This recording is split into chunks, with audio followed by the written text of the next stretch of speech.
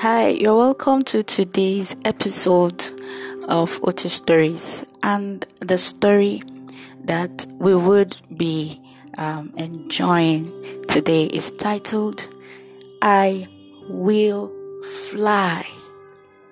I Will Fly. This is an inspiring, soul-lifting story, and I encourage you to listen to it because it talks about the speed of God. Praise God. Divine speed. Tongues may rise against you, trials may come, but you will not be moved because you will rise up with the strength of God in you and you will fly. This story is a soul-lifting story that would show you how I rose up, and flew high with the speed of God. And the I there has to do with the character in the story. So here is the story. Hallelujah. I was a pastor with a wife and 3 kids. My church was growing very fast.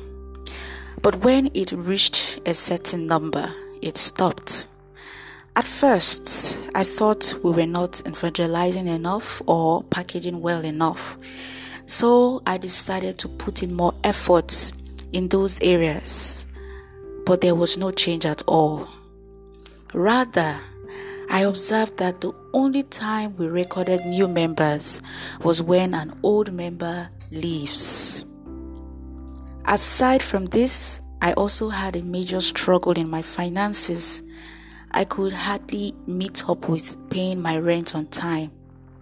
I was also behind in the payment of my children's school fees. At one point, I became really frustrated. I was almost tempted to quit ministry, but I was sure that I was doing what God had called me to do. I was very sure about that. So in the midst of the frustration, I kept putting in more efforts until I couldn't take it any longer. Eventually, I had to cry out for help. I ran to another pastor who was my friend.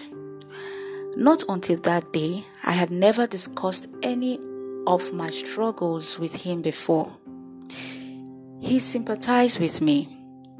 Then he went on to inform me that what I need is prayer. To be sincere with you, I got offended at what he said. Within me, I felt like an overpressurized bottle that was about to explode.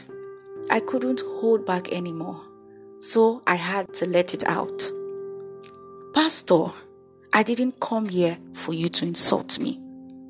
Don't forget that I am also a pastor like you too. Are you going to preach prayer to me like a baby? If you don't want to share the secrets and wisdom you have with me, just tell me now, and I would quietly leave your house, Pastor. After letting it all out, I stood up to leave, but he stopped me. He told me that he may not be able to explain it in a manner that would be convincing enough, but then he pleaded that I followed him somewhere by 7 a.m. the next day, where I will see for myself. So I thanked him and agreed to his request. This pastor happens to be my junior in ministry. But in terms of results, he has advanced way more than me. His ministry keeps expanding, and he is also doing excellently in his finances. To be honest with you, I couldn't wait to see where he'll be taking me to the following day. We arrived at the place by 7 a.m. the following day, and to my surprise, it was a prayer meeting. I felt a little put off, but I couldn't leave because I had given the pastor my word. Well, the prayer meeting lasted for 5 hours, and it turned out to be the most impactful 5 hours of my life at that time. Indeed, my pastor friend was right. I needed prayers. In that meeting, I learned the power of persistent, consistent praying in faith. I also learned a lot of things that time may not permit me to exhaust in this story. But what I can share with you is that my eyes opened to see that prayer is like a turbine, and the result is power, which influences a lot of things to make them work. Before then, I used to pray, but never with this understanding. So I used to pray, then complain after a while. But this new-found understanding lifted my faith and prepared my heart to be patient even as I pray, knowing that praying always produces power to influence things to work. So, after the meeting, I thanked my pastor friend and apologized for the way I had exploded the previous day. At that moment, I began to feel pressed.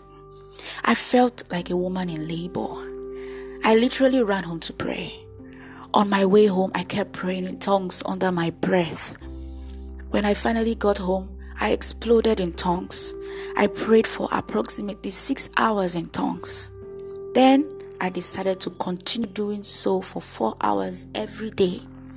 I preferred 1 a.m. to 5 a.m. because during that time, I was sure that I was likely not to get distracted.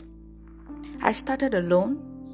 Then 4 young men who are members of my church began to join me. These young men decided to join me after the Sunday that I preached on my new understanding of prayer. The 5 of us usually spend every night in church praying. We did this every day for a whole year, but nothing spectacular happened. But we decided to continue. Still, after the second year, nothing really spectacular happened.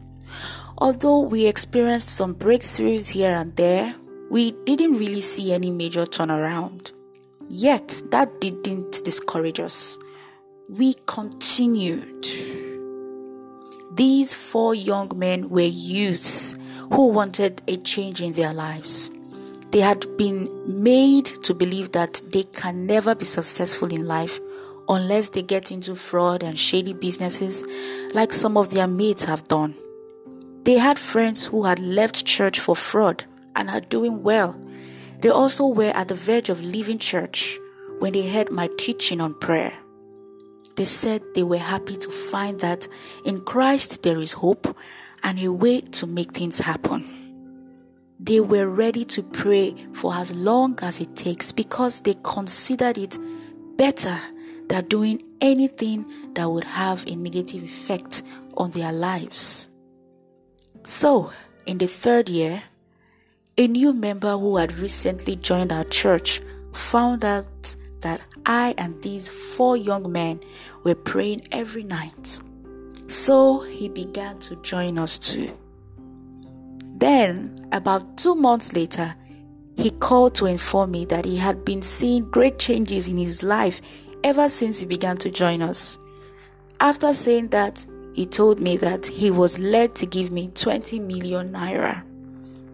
As if that was not enough, 1 month later, he called again to inform me that his life has literally transformed and that he would like to buy me a very expensive car. 3 weeks after, he bought 5 plots of land in my name and asked me if he could go ahead with the new building of my church. As if that was not enough, he bought a duplex for me and went ahead to change the school of my kids to a school where their fee is 500,000 per term.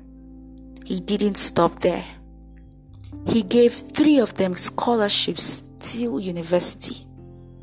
Then he bought a duplex very close to the new church building for my assistant pastor. At this point, I was forced to ask him why he was doing all this. Well, he said that he's only doing the work of God. Now, here is the core of this story. If I had spent those 3 years that I spent praying patiently and working, there was no way I would have gotten all these in 3 years. The scripture says that those who wait on the Lord shall renew their strength, and they shall mount on wings as eagles and fly. That means every time you spend waiting on God in prayers, you are accelerating. Time would be compressed for you, and you would experience speed. With every time you wait on God in prayers, you buy time. You move faster. I wasn't praying all day, but see how few hours of waiting turned out in 3 years. I never asked this new member for anything. It didn't even look like he was wealthy. But the truth is, it wasn't a coincidence that he came to my church. The power of God that was made available through persistent and consistent praying had influenced and made it happen. It's been 5 years since I started praying 4 hours daily, and I haven't stopped. Although more people also join me now, those 4 young men always join me online because God opened doors and business opportunities for them in different countries. The business of the man whom God used to bless me has also expanded 100 times. Praying is like the heart of a man. It should never stop. As long as it is on, everything would work well. And because you are constantly spending time praying every day, as if your life depends on it, you would experience speed and greater results than you would have achieved in a short period of time. Keep on waiting in prayers, even when it seems like nothing is happening. Your strength will surely be renewed, and you will fly in the name of Jesus Christ. Amen. Wow, what an inspiring, amazing story this is. Thank you for your time. Thank you for listening to the story. It's a blessing indeed, and I'm blessed as well. I look forward to having you in the next episode of Otis Stories with another inspiring, soul-lifting story. Do well to check our website and be part of our Telegram community, t.me/Otis Stories, OTISTORIES. Or you could also send me a message on WhatsApp so I can reach out to you, but that is quite occasional, unlike being part of our WhatsApp community unlike being part of our Telegram community where you get to hear from me every day. Praise God. Thank you. I love you. The website is otisstories.com, and my WhatsApp number for now is +234 70 3552 4042. I love you once again, and keep flying. Hallelujah.